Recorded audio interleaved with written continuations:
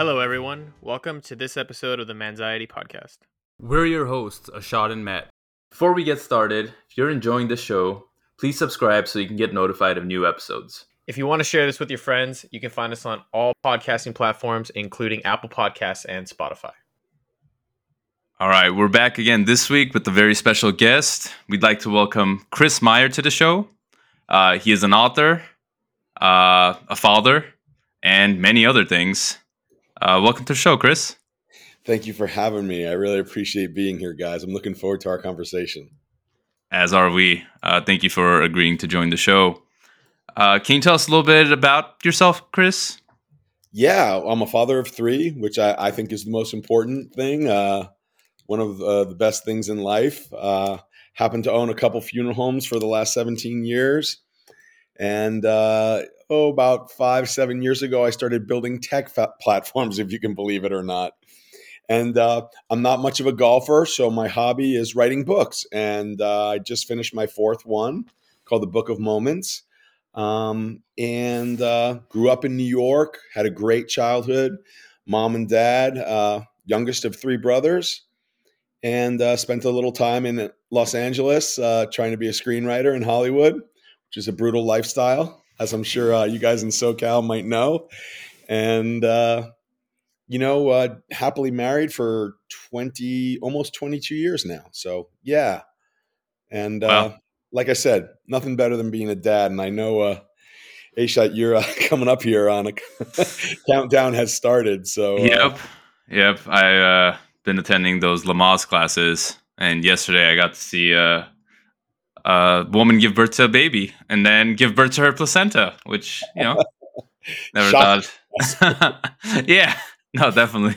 The instructor was, but before she put on the video, she was like, "Hey guys, if you guys are squeamish, please look away.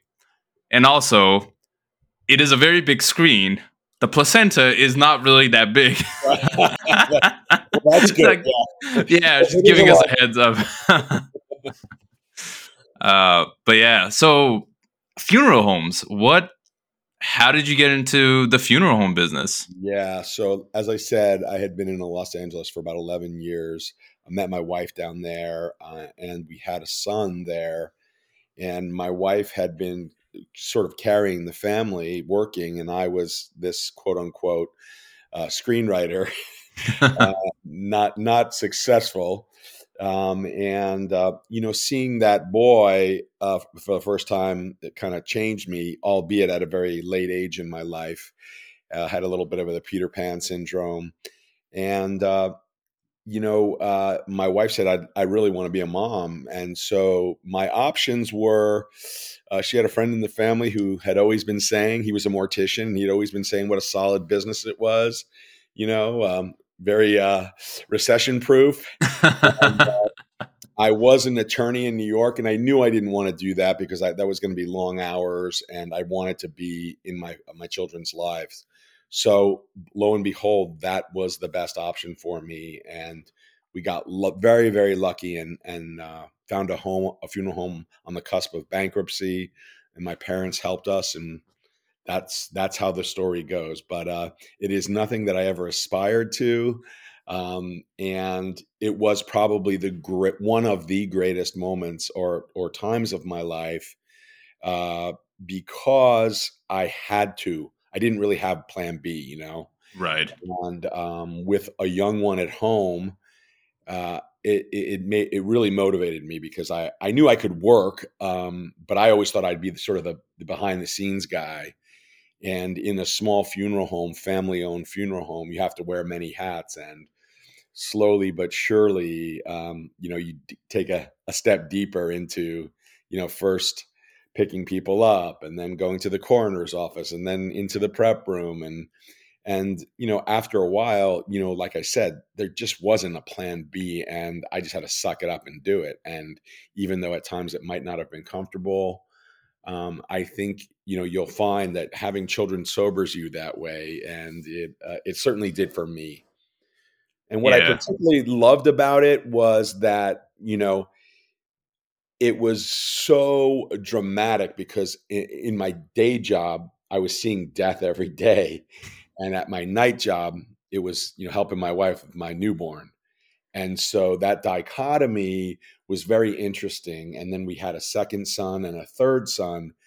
And, like I said, after a couple of years and meeting with families, the stories start repeating themselves. And I said, I got to write this down and share it with people because, it's we all kind of know it, very practical advice. But for me, it was really great. It was just like smack you, wake up, smell the coffee, and get off the habit trail of life once in a while, right? Yeah. And appreciate it. And I thought there was really an important message here because it did give me a lot of anxiety. I was really, really nervous. I told you too before we started here that I'm probably undiagnosed, but you know, that fight or flight, when there is no option B, I think I turned that anxiety into something positive for me, right? I just went throttle down and put the blinders on. And I know not everyone can do that, but I felt anxious in my brain because I had been out of the workforce for so long. And I was like, crap, am I even employable? Right. So, um, I just dropped the throttle and went straight down. And so I went heads deep into the funeral home business. And like you said, I had no interest or anything at all, no experience, but it was very, very enlightening for me, and it changed my life really. Yeah, no, that's amazing that you were able to use that anxiety and kind of make it into something positive, right? Uh, you know, we see it a lot where anxiety can just cripple people, Mhm. and kind of it does the opposite effect, right? Instead of motivating them, they get very put down or unable to continue. So more power to you for being able to use that as kind of the fuel to keep it going. Um, along with that, that anxiety that you felt, how because death is a very big topic of anxiety for a lot of people too. Did getting into the funeral home business and kind of being around death so much have any kind of effect like that on you? I Initially, does it still? What was the I think it still does. Yeah. So like I said, I would have thought, early on I was meeting a lot with families, and probably 6, 7 years in, I was like, if I do this for the rest of my life, I could be in trouble because I'm the kind of guy, I'm a very emotional guy. I'm more of the passionate guy. My wife is more of the steady force. And I found myself admittedly tending to empathize so much with each family that it was hard for me to extract myself. And, I would get caught up in their stories. And I think to some extent that was really good. That probably made me a good funeral arranger. But at when I left for the day, I was like, wow, man, I'm exhausted. And if I do this, I don't know. I don't know that I could do it. And so that I kind of made a conscious decision in my own brain that I think I'm better if I get behind the scenes because I'm too close to this. I'm an emotional being. I'm not a robot, which you need to be a little bit robotic. Of course, there is a glimmer of empathy in everything. You have to, but I was just too into it. I would right? buy into every situation, and it was exhausting. Yeah. Yeah, I bet. Yeah. But I do think also being in the funeral industry, you think more about death just naturally, right? And I think I say in the book, it could go two ways. You could start drinking at 9:30 in the morning, or you can leave at 3:30, 4 o'clock and go to your children's school and watch the school play and coach everything. And that's what I tried to do because I knew what the alternative was, and people had told me repeatedly, "Go home, be with your children. They're small, enjoy them. Go coach." And that's what I did. So I felt like I was taking the messages that I was learning every day that the people were heeding, saying, "Chris, go," and I did it. And so, my boys I have one going to college now for the first one, Wow. so 18, 15, and 13, and those years, it was a blink of an eye. it literally was a blink of an eye. And, that's why I encourage you just, it is it is anxiety provoking. I would imagine being a dad for the first time. I certainly felt it. I think most men feel it. I had a discussion just the other week with someone about this, and they give you the child after a day or two in the hospital and say, okay, see you later, you and your wife. And your wife looks at you like, what the hell are we doing? We're not equipped for this. Yep. We kind of Figure it out, guys. we giggle together because you're not. And I will say this, that I don't know what it is, and I think there's just something inside that kicks in and says, again, what is option B? Option B is what? Call mom and dad, or the Red Cross. I don't know who it is. Right. You know what I'm saying? So no, I think instinctively you'll find your place. And again, there's no right. We're all making it up. That's the other thing. I think that's a lot of a lot of the trepidation that people feel in life, just generally. I think everyone thinks someone else got it figured out. Yep. And I talk to our kids and I'm like, dude, I'm making this up. I don't know what I'm doing. You might think I'm the dad, but literally, I talk to like that to my boys because I really, I don't know what I'm doing, and am making it up. And I'm trying to teach you some good morals and send you to a good school and surround you with good people. But I'm just winging it, dude. Yeah. No, I mean the saying "fake it till you make it" is so true. You just got to jump in and do it, and then one day you'll look back and you're like, damn, yeah, I've been doing this for a while, and Right. this whole time I've been I've been winging it, but at some point it becomes you've stopped winging it and you actually learn how to do this or that or became whatever it is.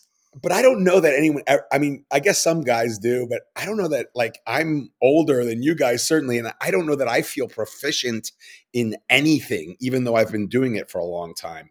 I think that's part of it. And I don't know if that's sort of the innate curiosity that I have in my head. No, I'm always wanting to learn things. So I think that's a good trait that I have, but I don't feel like, that master class proficiency in anything, I mean, funeral home business? No.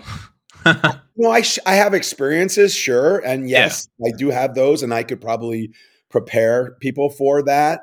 But I don't feel like, I feel like that's almost like psychology, and it's almost, there's a pragmatism to it all. Right. Well, one of my old school Christmas, remember those Christmas shows?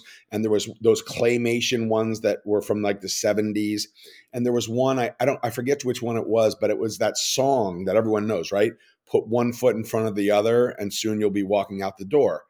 Well, that's life, right? I mean, that's life. You got to take that step, and who the frick knows where you're going? Most of the time you don't, especially as a young man. I didn't know where I was going, but you got to take that step, right? Yeah. Steve Jobs is one of my kind of heroes and one of my idols, I guess. And he had a really good quote that he gave during a graduation speech, which was, you can't connect the dots looking forward. You can only connect them looking back. It's great. It's a great quote. Yeah. And it's so true in so many things. You never know how you got here. You don't know where you're going to go, and you don't know how you got here unless you start looking back and you're like, these things got me to where I am, but I hadn't planned to do any of those, right? Like I was winging it every single step of the way, but now I'm here and I made it. Right. Yeah. And Jobs got fired from Apple, right? I mean, he got fired originally and came back. And so it's like, it's interesting. So yeah, I think, I think it's hard because you look at someone or you look at society and you think, man, wow, everyone's got it really figured out. And why am I like this? And it's, you know what? That's a bunch of bullshit. That's the great part about this podcast, right? We got to dispel that the rest of these people out here got it on and got it going on. Nah, they took the first step, Yeah, that's the thing. Everybody has that inner voice, that inner critic that tells them, I'm not good enough. I haven't connected enough dots, right? I'm not not even perfect. I'm not good at being a father yet, whatever it may be, right? Right. Everybody's got that voice. But something you said, Chris, earlier about things being made up, right? I'm using this a lot now where I go, everything we do is made up, right? Your name, my name is made up. The words we're speaking is made up. It's just my tongue making a shape, air coming out of my mouth, and Right. we hope we can understand exactly what we mean. But language is the connection between us, but also that connection gets muted sometimes, right? For And sure. trying to figure it all out while you're figuring out your life. And like you said, if you got no plan B, where do you go from there? Just one foot in front of the other. Now you got 3 funeral homes and you've been doing it for Right. 17 years and you're Right, like, all right, right. I'm here now. Yeah. What's next? Right? Exactly. Yeah, but I mean, I think that's the best takeaway, right? I own a bunch of funeral homes and I still don't have it figured out. So I mean, what the hell? So there's hope for everyone. Well, But, it's you like know, that quote, the only things in life that are guaranteed are death and taxes. exactly. So in California, we sure as shit have the taxes part We nailed down do. a bit. So We got that part down. And Chris has yeah, the death part down. So If you need it, I'm here. there we go. So, all No, right. it's important that you say that, Matt, because that inner voice, that is the demon, right? And I think that whether you have officially anxiety or some sort of mental health issue, that's the inner voice. Let me tell you that people who don't consider themselves mentally ill or have anxiety have that inner voice too. And it's trying to train that inner voice, right? To just say, take the step. Just try one, or just step off the habit trail, or just ask that girl out, or you gotta. And I talk a lot about one of my other favorite things with my sons especially is failure. And I grew up in what, the 70s or so, and my parents were of that 50s generation. Parents stay in the job for 50, 30 years and retire and get a gold watch. And we were almost taught that failure was bad, and I'm trying to say failure is good because you're trying, right? yep. I don't care if you fail, boys, because I'm proud of you because you took a step to try. And the only thing I ask is try not to make that same mistake multiple times. You got to learn from that. You put it as your brick, and then you know what? Let's throw another brick on there and we'll try that. And then after, and it's a long time sometimes, but there's your house. You got a solid foundation because you effed up how many times, but you learn from it and you got the bricks underneath you. And that's what I try to teach. So it's interesting how just one generation removed, I've flipped the script. At least I feel that in my family and the way I grew up. And I had classic great parents, nothing, suburbia, New York, beautiful, had anything I wanted. But it's a mentality. It was a Yeah. mentality. So a paradigm shift in the way we treat failure. And I think it's good. I really do.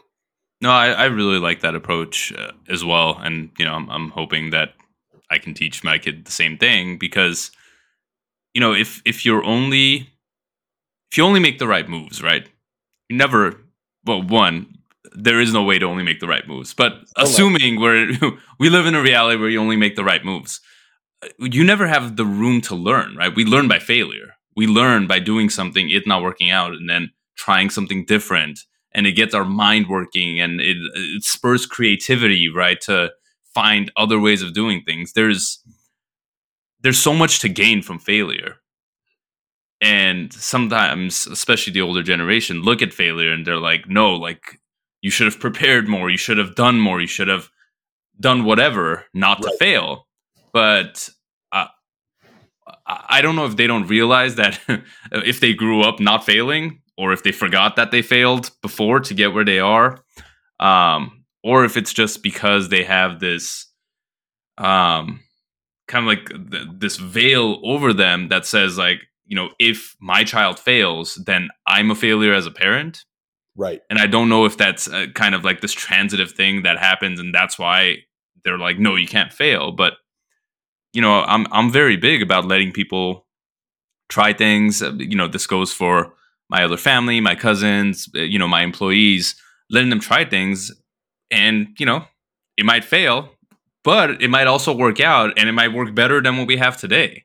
Right. You won't know unless you try. That's true. That's so true. And I think, if we're speaking about, our parents, I think for me, society, especially like suburban society, is very much about keeping up with the Joneses, and again, one of my famous phrases says is the Joneses, either don't exist or they're so fucking messed up that you don't want to be like the Joneses.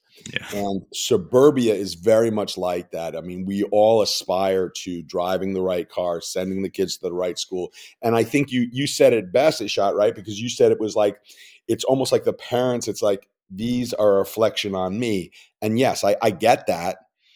But I think, especially coming from a Jobsian guy, you want the freak, you want the guy. Those are the people who are going to change the world, right? Yeah. I'm sure Elon Musk wasn't a super popular dude in South Africa hanging out, but those are the people who can change the world. The Oh yeah. Wozniaks, the guys who are sitting in some guy's garage, digiting out. Those are, you don't think about that, but probably the freaks in high school are the ones we're all going to be working for, Yeah. I think it's definitely a shift in your frame of mind, right? Kind of going back to what you said about, uh, parents seeing the failure and it being a reflection of them. You can also look at it as, when your kid fails, but they're able to overcome that and try something else, you can see that as a success because you taught them not to give up, right? Right. And to, be creative and find other ways of doing things and all this. Like, you can find your hard work and your let that be the reflection of you, not the kind of the outcome. Right. And your kids are they're an extension of you, yes, but man, I have 3 sons and I say this all the time. I couldn't parent them all the same. They're such different, unique individuals that if I did that, I would be doing a disservice to them. They're so unique, and you have to understand their skill set.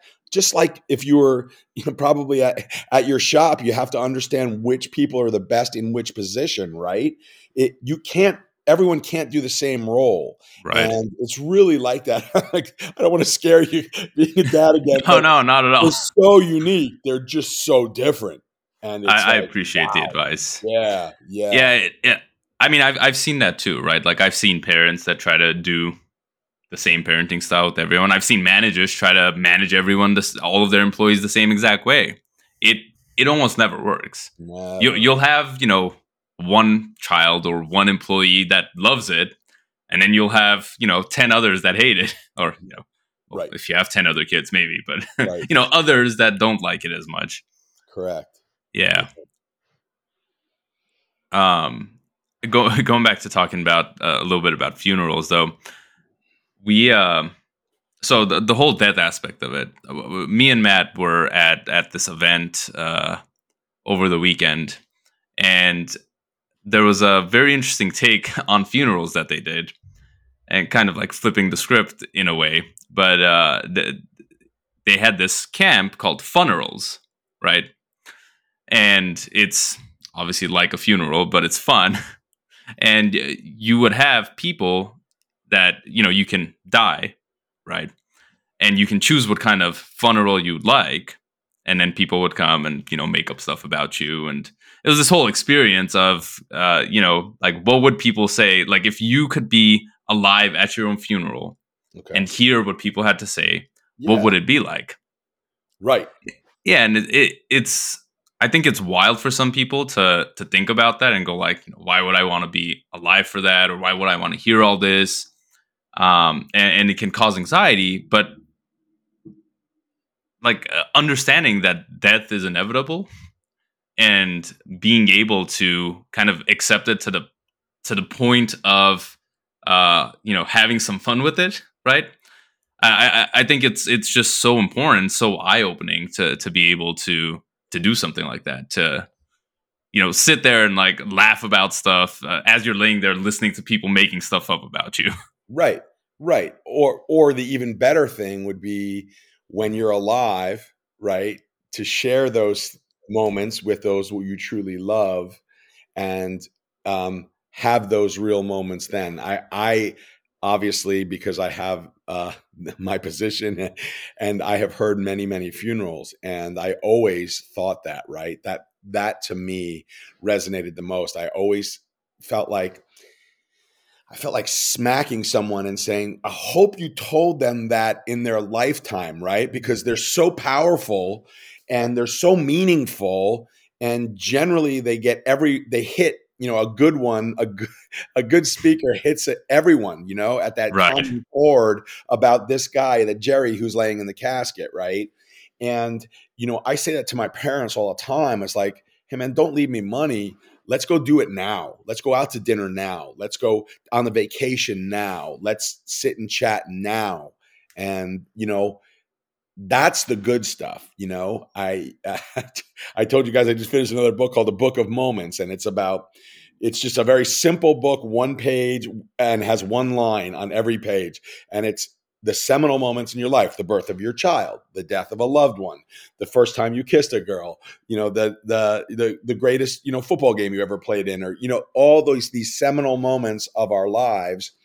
And the whole idea of it is appreciation, is to recollect those moments. And the book will mean something so uniquely different to you than it would to Matt, right? Right. Or it would to my mother, or it would to me. And the greater part of that all is, wouldn't it be cool if we could share that with generations, right? So that my kids knew, even though it would be like, ew, gross, Dad, the first girl that you kissed or the first crush Right. you had, it would be cool to share those stories, because to me, family is who's going to be there on your deathbed, right? And I always say that. I say, those are the people you want to be with. When we're young men or we're overthinking things, we're always like, yeah, I should be out at that party, or I should be at that bar, and at that 20. Dude, man, it's this small and insular who are the people that are mattering in your life.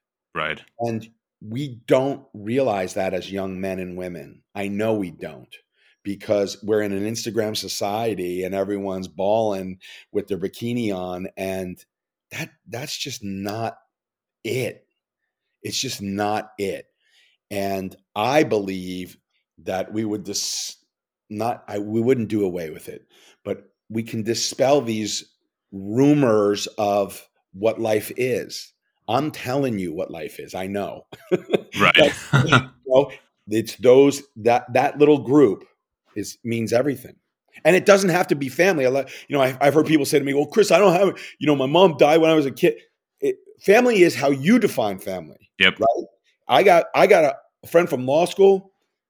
He's like my brother. He's literally like my brother. And I talk to him 5 times a week, and it's ridiculous. But I consider him family. My kids call him uncle, it's how you define it, but it's how me and Matt are too. Right. And you realize that more and more as you get older, that your group of who matters is really that. It shrinks. Yeah, no, I agree.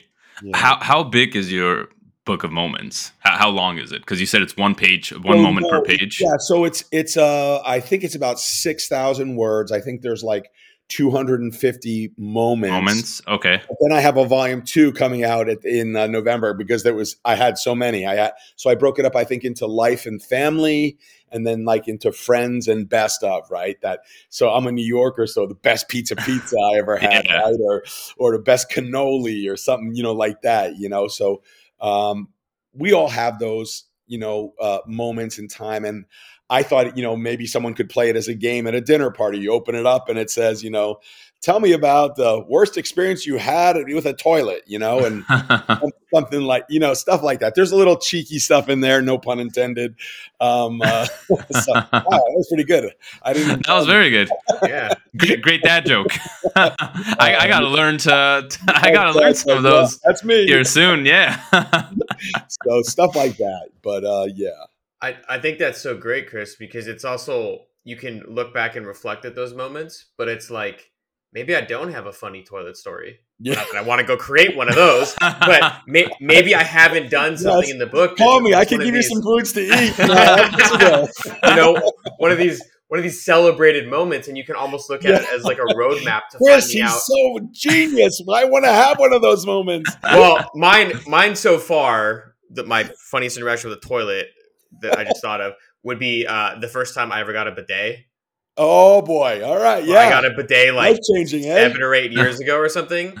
And me and my roommate at the time were like, I was like, hey, I read about this online. I want to get it right. We didn't have warm water, nothing. It just shot a stream straight up, straight up the butt. And I was like, woo!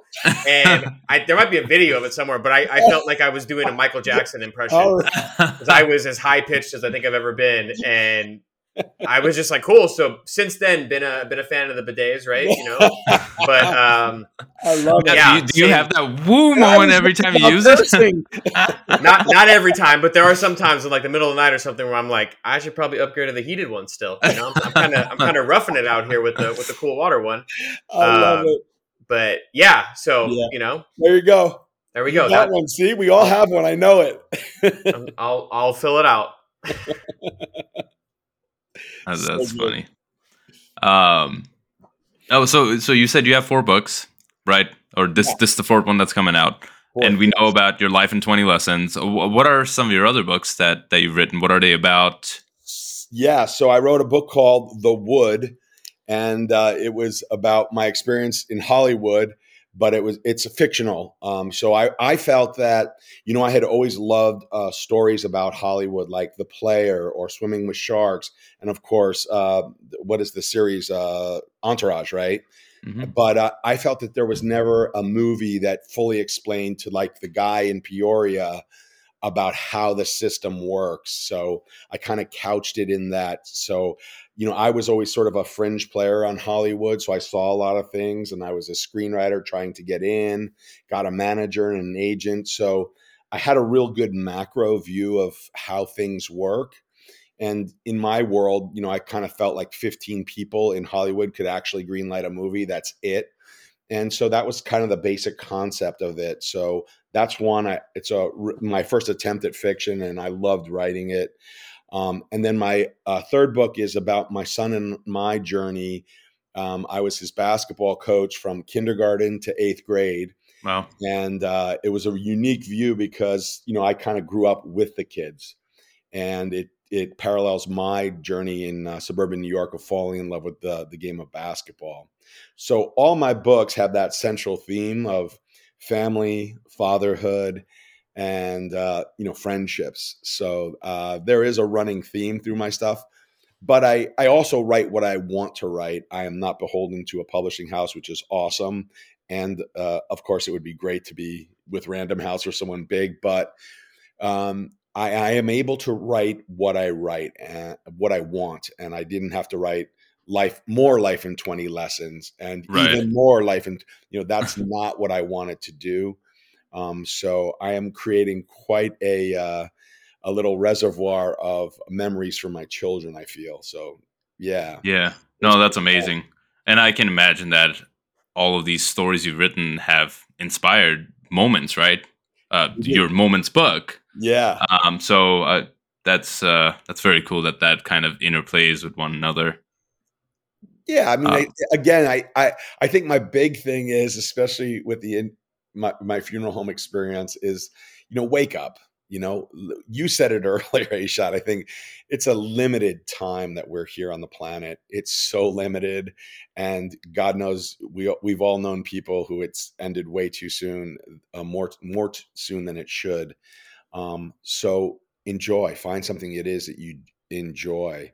And, you said you're a Jobs fan. I happen to be a big fan of my father who broke out on his own, and I witnessed it, building a company from our living room to, a 50-person company. And that was so amazing. And it was civil engineering, which is really kind of dry. I don't know if you guys know.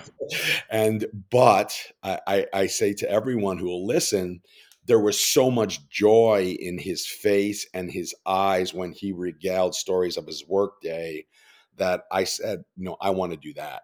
And it wasn't civil engineering. It's just, I want to be that happy doing what I'm doing, whatever it is. And I credit my father and mother who helped him immeasurably with just instilling that in me. And it's cool. It's cool. It's short time, guys. We're here. So, do what you want. Yeah. Yeah, I love that story because it reminds me of this thing I read a while ago where it's like it's a little kid and they say, what do you want to be when you grow up? And, when you were a kid, Chris, maybe you said lawyer, right? You became a lawyer for a bit. I said the same thing. I was like, I saw a liar, liar. I want to be a lawyer. I like Jim Carrey. He said lawyer. I said that at my 5th grade graduation. I want to be a lawyer. And in the story, the kid goes, I want to be happy. Mm, yeah. And the teacher goes, no, you don't understand the question. It's about your future, whatever, blah, blah. And he's like, you don't, and the kid, I mean, it's probably made up because the kid would actually think this. The kid goes, you don't understand life.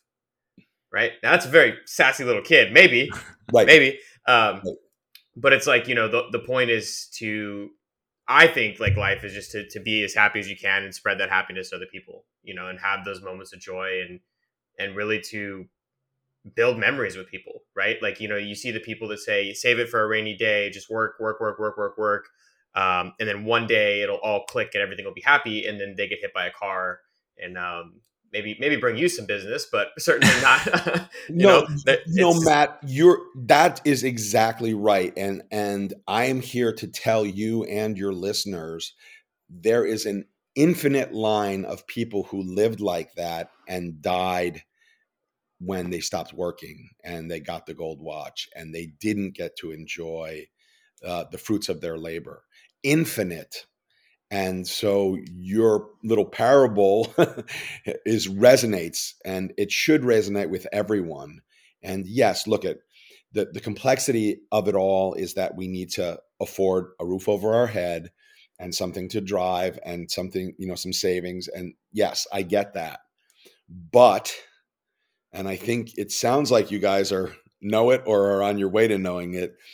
It's a lot less than we think that we need, And I think we collectively as a society complicate it by just the incessant media commercials that are thrown at us in every which godforsaken way known to man, Yeah. No, I agree. When the last generation kind of talks about how things were, it's so different from how they are now, because of social media and because of this whole interconnectivity between everyone, right? Anywhere in the world. And it's not a bad thing. I actually think that it's a really great thing if it's used in the right way. But in a lot of cases, it's used for, for greed or for vanity or for just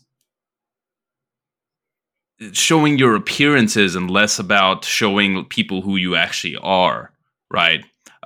You see influencers, right? It's this new word now. Influencers going around and doing things, right, to influence people to buy something or to do something. Right. And in most cases, these people don't even believe in the product or the thing that they're doing. Of course not. It's just they're trying to sell something. They're a salesman. They're a used car salesman or a snake oil salesman from back then, right? They just now have a new platform to go around and to tell you how great this potion is at curing, I don't know, stomach aches or some BS. Right. That's just Pepto-Bismol. That's all you need. We've got that figured out. Matt liked the toilet one. He's going back there again. I think the bidet one tops it. People, Matt, see? Yeah, I mean, it's not like a traveling shitting my brains out story. So I think I'll keep with the bidet one. Exactly. No, the social media is a funny animal. There, I think there's part of me that loves every aspect of it. And I will say this, as a creative person, I think the outlet of TikTok has brought creativity to a whole generation of people that heretofore probably wouldn't have ever tried things. And right. I do love that about TikTok, that you could get the wackiest shit. Just hold up your camera and record it and throw it up there. There is something beautiful about the instantaneousness of throwing shit against the wall and seeing if it'll stick, right? And I do love that as a creative medium. And creative I use in a very loose term, but it's fascinating to me. I'm not saying there's much substance there, but it does fascinate me. Yeah, I just hope that it could veer to doing some good. And I think it does. I think there are instances, maybe albeit too small, but there are instances in where social media can do really, really good and powerful things. I agree. I mean, the premise of social media when it began was to get people connected, which Right. it did. Right, for sure. It was just over time, right? People kind of did what they do, found ways to make profits, right? And just started utilizing this Became tool. bastardized. Exactly. And sorry, when we were talking about the moments thing earlier and your book, and kind of when you were saying that all of these moments and like these were like highlights, right, throughout your life that you can kind of talk about. Yeah, there's lowlights too. Highlights. I didn't make it all cherries because that's not who I am. And right. I love failures, and failures are great stories. Usually probably better stories than your success stories. Yeah. I mean, yeah. I didn't mean to interrupt you, so go ahead. No. I was telling us one of my books. I tell about a one-on-one I had with Mel Gibson to be interviewed as his assistant, and how I went in there and totally it was the time just before Once Were Warriors, which I call Vietnam Braveheart, was about to be released. And I read it, dissected it, knew it all, and basically told him what, Academy Award winning Randall, whatever his name was, who wrote the script, what he did wrong. And Mel Gibson just sat there and listened to me. And I went back to my job the next day, and the head of the studio called me in and said, "What the fuck did you do?" I said, what are you talking about? And he's like, "You told Mel Gibson that the Academy Award winning writer of Once We Were Warriors didn't have a good script." And I was like, well, now that you say it like that, it sounds a lot worse, But I mean, that's that was wild. a true story, and obviously I didn't get the job, but I thought it was a great story to tell. No, it's an amazing story. It had to be bad because she could have just not called you back and you would have just assumed I didn't get the job. But no, she's like, exactly. I have to deliver this message. Oh, it was so great. It was so great. But then I finished the story because like you walk down the hall and you think, everyone knows exactly, why you're walking away. And I remember going back to a little cubicle. I was working on like the Academy Award campaign for this small art house studio. And I went back into my cubicle and I felt unbelievable. Like the head of the studio just ripped me a new one, this right? woman, and basically said, "Get the fuck out of my office." And I'm sitting in my cubicle, and one of my coworkers like tears around the corner, like ducks behind my desk, and he's like, "Tell me it's true. Tell me you told Mel Gibson is a piece of shit." And then he goes, "You're a fucking god," and he runs away. I swear to God. So in the one instance, rip the new asshole, and in the other instance, I'm a god. It's like it was great. It was just the beauty of it all, right? Oh wow, that's such a good story. Definitely one of those big highlights. Every word is true. Yeah. No, it's amazing.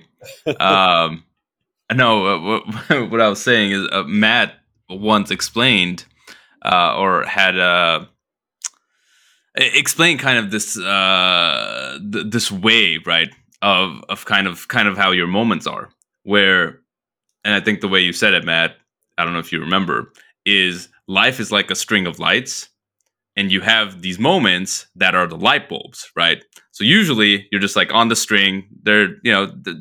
Every day is kind of the same, maybe a little bit different, not too much going on. But then you get to this light, right?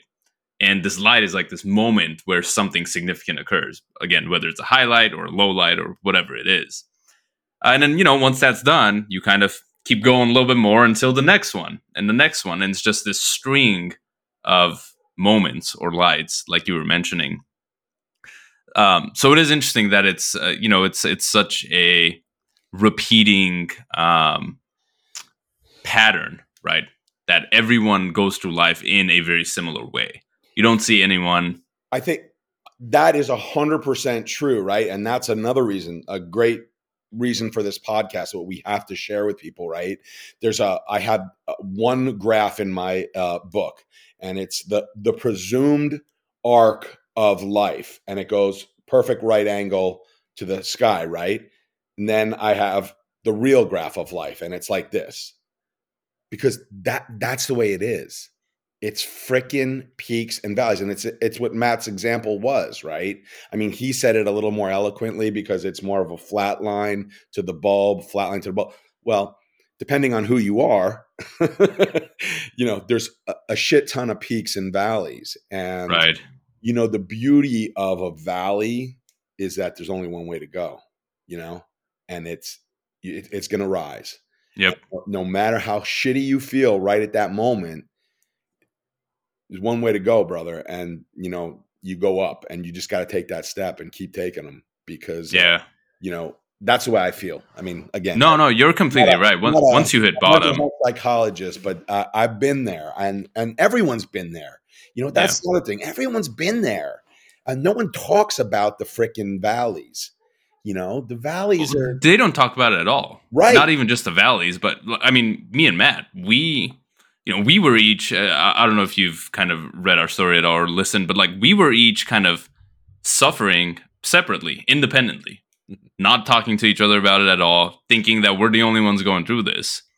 And it wasn't until one day the conversation sparked up, and we're like, holy shit, we're going through the same things, right? And then as we started talking about it more and more with friends and family and all these other people, we found out that they're going through the same things too. Hell yeah. And they just never talked about it, right? Hell yeah. And then they would look at me or Matt, and they're like, no, you can't be going through this, right? You have a job, or you're doing this, or you're doing that. Or you seem so well adjusted, right? That's exactly the thing you hear a lot. Mm-hmm. That's a bunch of crap. I mean, those people are probably even more, I think it's way more prevalent. That's why I say, I said to you guys maybe a little flippantly before the broadcast that we started, is that maybe I'm undiagnosed, but I'm telling you, it's everyone. Yeah. That's the thing. It's like going through life, you're going to have anxiety, right? You're going to have sadness, emotions, whatever. And if you don't have a way to communicate to anybody or to have a language to speak about it, you're just stuck in your own hole. And in the example of like, if I'm in my hole and you're in your hole and a shot's in his hole, the way you kind of get out of the hole is you can dig a tunnel to the other hole in this example. And then there's two people in one hole, and you can get on my shoulders and I'll push you up, and now you're out of the hole. And hopefully you put your hand back down and help me out of the hole too, right? It's like the people when we're in our hole, we share our experiences together, and we help each other verbally by getting out of the hole together. Yeah, right. You yell out of the hole and you say, "Hey, right? Use the shovel." Right. Use the shovel. Yeah, use the freaking ladder. There's a rope there. Climb up, you idiot. Oh, you're not strong enough. Do some push-ups. It's okay. Stop digging holes. Start building stairs. Right. Yeah, right. And that's the thing where, like, I think it's so important, though, Chris, as well. You're talking about like having, giving your experience to like the younger generations, your sons, everybody else, and having that as a platform, because we're like, I don't know, we're like 6 years old. Like, history repeats itself. And then what do you find? You go through life and you go, oh shit, like, everybody told me to capture these moments, to do this, but I didn't really do it, right? I thought I was different. I thought I was special. I thought I had to go and make the millions of dollars and then come back to it. Right. And, when you just hear it over and over again, you should go do those things, right? It's like they always say, like, hold your loved ones close and tell them you love them while they're here. And you brought up a good point earlier about the funeral stuff where, like, you want to shake somebody. Did you tell them when they were alive? Why'd you wait until they were dead to say those beautiful words to them when they could have, meant so much to them otherwise? And Because it's what, you know what it is, especially with men, right? It's vulnerability, right? And I think that's a hard word, you know. Depending on, which school of thought you believe in, men are supposed to be, macho or stuff like that, and that's some sort of weakness. And to me, again, this is just my unique skill set and my unique life story. That vulnerability I thrive on and I admire. And when someone tells me a story of weakness, I think, holy shit, the courage that involved to share that with me. You're my bro for life. I mean, and let me tell you some of the shit in my life too, because I feel a kismet, right, in that vulnerability. And again, kudos to you guys, because if that's the whole genesis of this podcast and the idea, what better way to then get it out there and just make it out for everyone to listen to? I mean, think about, you probably don't even realize how many people you're helping. And I just think I was so pumped when I heard, the basic idea of the whole idea behind anxiety. And I was like, this is genius. I mean, it's just good, and you're doing good. And I think you both know that, but I mean, gosh, I can just imagine some kid somewhere in remote rural Nebraska listening and saying, "Oh shit, you mean there's more people like me?" Because he doesn't have the access to, whether it be a TV or social media or a telephone or whatever it may be. How do I hook in? And okay. So this is more common than just this unique experience to me in rural Nebraska when I'm just, looking at frogs, Right. and Yeah, and we that's, appreciate that, Chris. well, and no, it's kind of what you said. It's just the power uh, behind the talking and letting know that there's other people in my foxhole, in the mole hole with me, right? Yeah. Yeah, no, and again, thank you for all the kind words. Yeah. Thank you. When we found out you're coming to the show, we were very excited to have you too and talk about death and life and kind of all of your experiences too. Um, that the whole Macho Man thing, right? I think kind of like what you said, we're trying to dispel that Right. because that kid in Nebraska, chances are he may have access to all of those things you just said. But the people around him are probably other people that are acting macho. And he's like, well, now I got to act macho too. I can't talk about my feelings and I can't talk about what's going on in my life, what I'm thinking, or any of this. I have to be strong at all times, right? Right. And and it's kind of like a handicap, right? It's crippling him and others. And they don't realize that until you let that out, until you can share that and kind of take ownership of it and own it, you can't reach that next level, right? Become even stronger, become an even better version of yourself than you are today. I think so.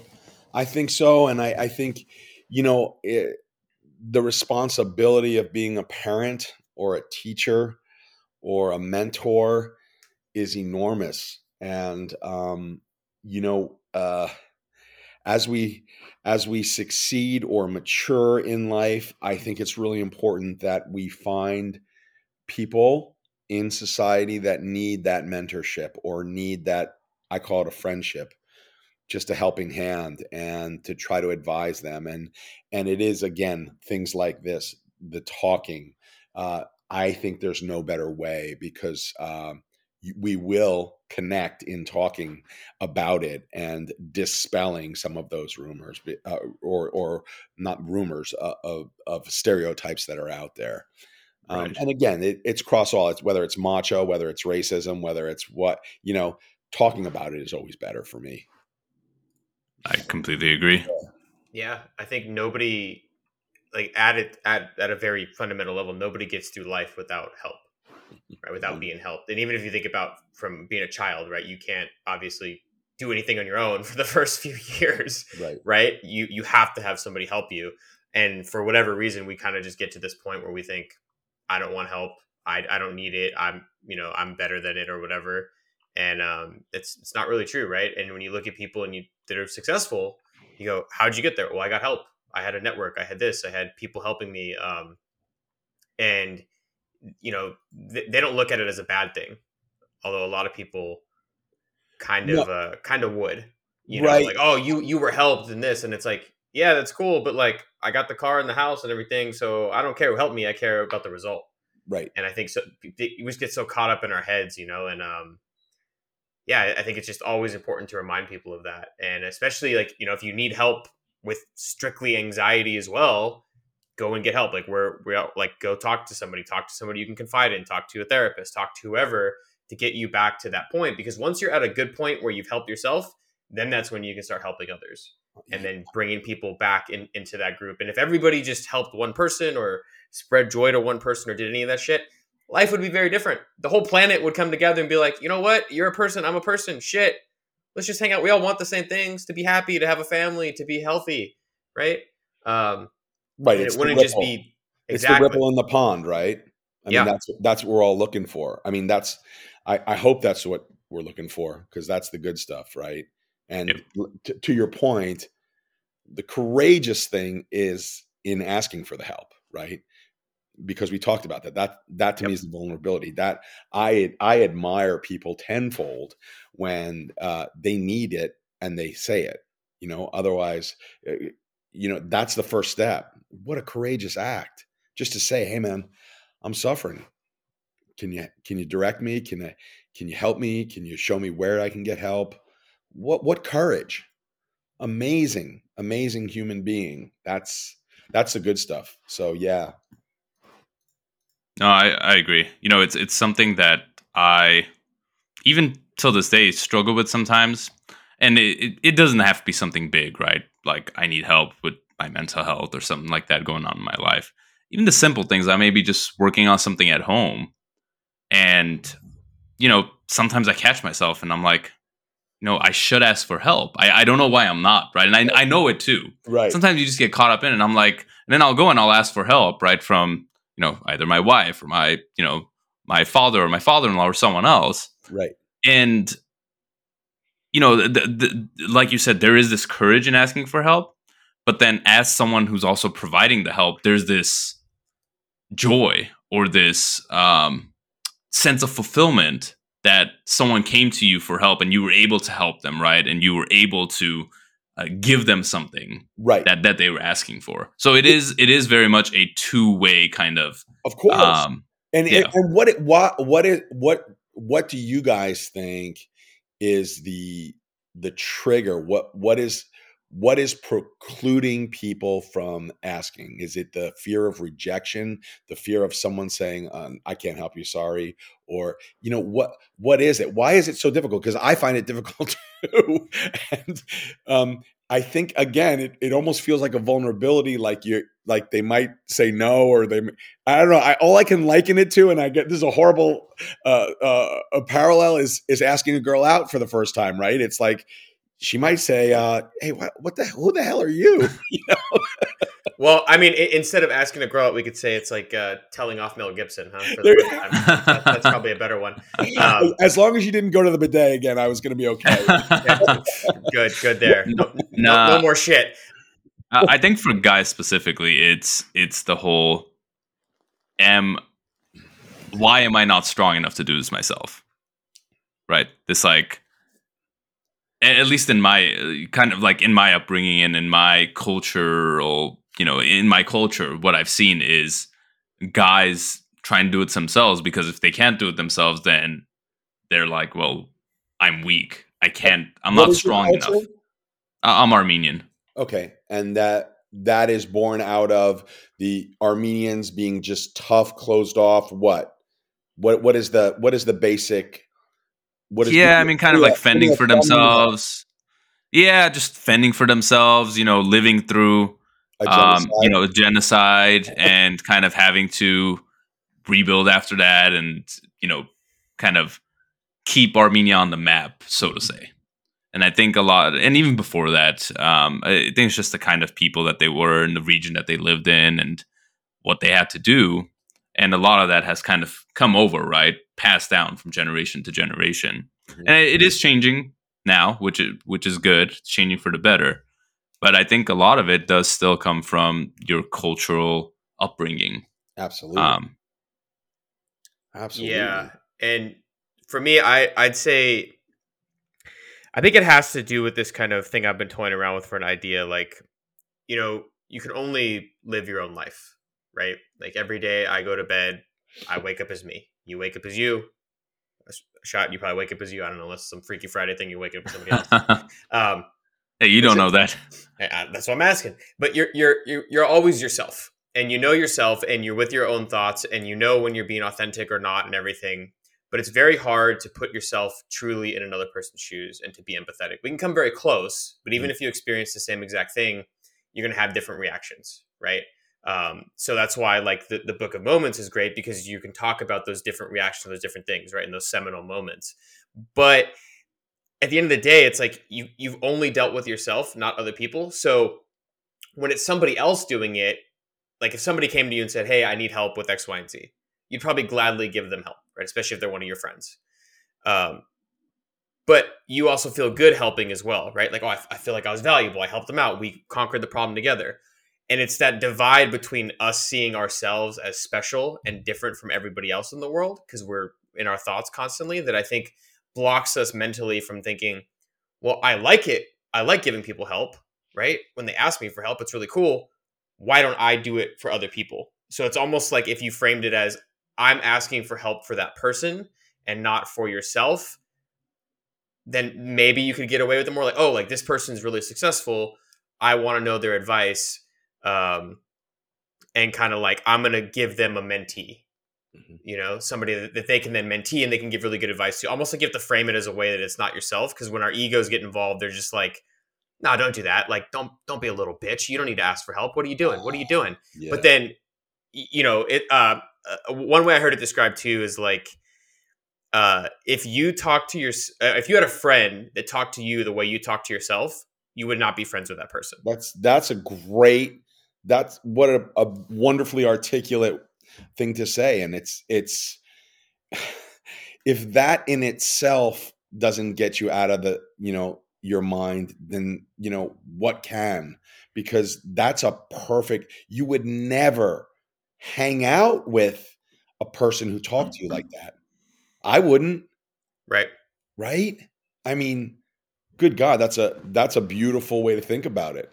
Yeah. I mean, So you kind of want to befriend that inner voice and understand why they're not letting you do that, why they're being upset at you, right? And then kind of think like when I think about that now, I've done this in like personal coaching stuff that like I've gone through for work, and they're like, I'm like sad for my inner voice. My inner voice is like, you're not good enough. It's like, yeah, buddy, that was probably when you were 5 years old and missed right, the ball in T-ball. You think you right, weren't good enough your whole life. Like, bro, I'm great. Like, I feel bad that you think that inner voice, but right. like, look at the evidence to the contrary. So you just have to kind of give yourself that patience, that time, and be vulnerable enough to say, this does scare me. This is different, right? I don't know. I don't have everything figured out, and you don't have to, right? Nobody does. Everything we do is fucking made up. Right. We just, especially in this podcast, we just hit record and go. Right. Right. No, it's so true though. And it would also teach people to talk nicer to themselves, right? Because your friend would always talk to you like that. So maybe even better advice, listen to how your friends talk to you, the people you're most comfortable around, how they react to you because you're a good person, you're fun to be around, those things, and listen to those words and replace the thoughts in your mind with those words, right? Or I don't know. It's easier said than done. I get that, but Yeah. that's a great example. I mean, obviously there's some work behind that. I understand, but I like that a lot. That's Yeah, I agree. good way. Going along what you said, something that I follow this daily Stoic newsletter that comes out daily, and one of the recent ones was something similar to that, Matt, where it was saying how when someone else makes a mistake, right, you give them a second chance, right? Mhm. If your friend makes a mistake, you're like, it's all right, it was just a mistake. Something happens, it's okay. You'll move on, you'll get past it. But as soon as something happens to you, you're like, how can I have made this mistake? I'm a failure, right? Right. How can I have done this? You take it so personally. How can this happen to me? Mhm. And it goes back to that, right? You gotta be kinder to yourself, Mm-hmm. and realize that, you got to take care of yourself too. It's not only about thinking of other people. You got to kind of give that same patience, that same care for you. That so true. And the other thing is that when your mind's talking to you like that, I will guarantee you that it is not as grave as you're saying. Take it from me. I see it. I see death every day. It's not as grave as you're making it, and there is a way out. And it's that next step that you guys were both talking about, to ask, say, "Hey, give me some help. Help me see why my mind's not talking to me right." Right. And the people are out there for sure, for sure. Yeah. Wow, guys, you got some mad knowledge in those brains. Just from talking to great people like you, Yeah, Chris. well, I don't know about that, but you're young men to have that kind of knowledge. And No. yeah, See, that was the inner voice coming out, right? yeah, maybe. You said great people like you, and you said, no, I don't know about that. Fuck that, Chris. You're great, right? You were a great guest, all right? I'm sure that everybody, shit, there's all 5 books I'm sure they would love. I'm waiting for, the Book of Moments Part 1 to come out so I can talk about my bidet. I'm already prefacing how I want to word that, and how many O's I want to put for ooh. Put those notes in there, little scream marks. Yeah. Yeah. Well, hopefully that's in part 1, Matt, and you don't have to wait till part 2. Yeah, if that's going to be, well, I'll get you both early. there we go. I'm going to put them on my coffee table and force my friends to read them. Like, turn to page 56. Yeah, exactly. About the toilet moment. Click on that writing one. in the sidebar there in the page. Yeah. I'll mess with them. I'll use like I'll put like a brown smudge on it or something. Like, what? Like, yeah, that was a recent one. Oh, that was a recent one. Don't touch that side of the page. That's funny. Real shit only in here, boys. But yeah, no, it was great chatting with you, Chris. I know at some points, like, we've all said the same thing different ways, but to kind of close it off, do you have any like final words or final message for everybody listening at home? Other, like, how best you would put it. Maybe make a funeral pun. I don't know. Yeah, no. I'll be the last one. I'll be the last one to let you down. No, that's a good one. I like that one for sure. No, again, like I said, family and friends gonna be there forever. Stay with them. Keep your circle small. Enjoy what you do. Time is short. One thing you cannot get more of is time. So use it wisely, and talk to people. You guys, this is a wonderful podcast, and so topical in what the country is going through, and so needed. So I hope your viewership just explodes, because just such resonance and such wisdom in, like I said, such young men. So that's really awesome to see. Thank you. Thank you, so much Chris. more than I think you guys learned from me, but thank you. No, I think we we definitely got a lot out of this. Yes, Good. a ton, and that's life, right? Sharing stories about the stuff you've been through. Not everybody can go through the same stuff. That's why you got to talk about it. That's why you write books, you write it down, you do a podcast, whatever. Share, and I can't think of any puns. Yeah. Well, thanks, Chris. I thank you. Thank you guys for the time. Much success.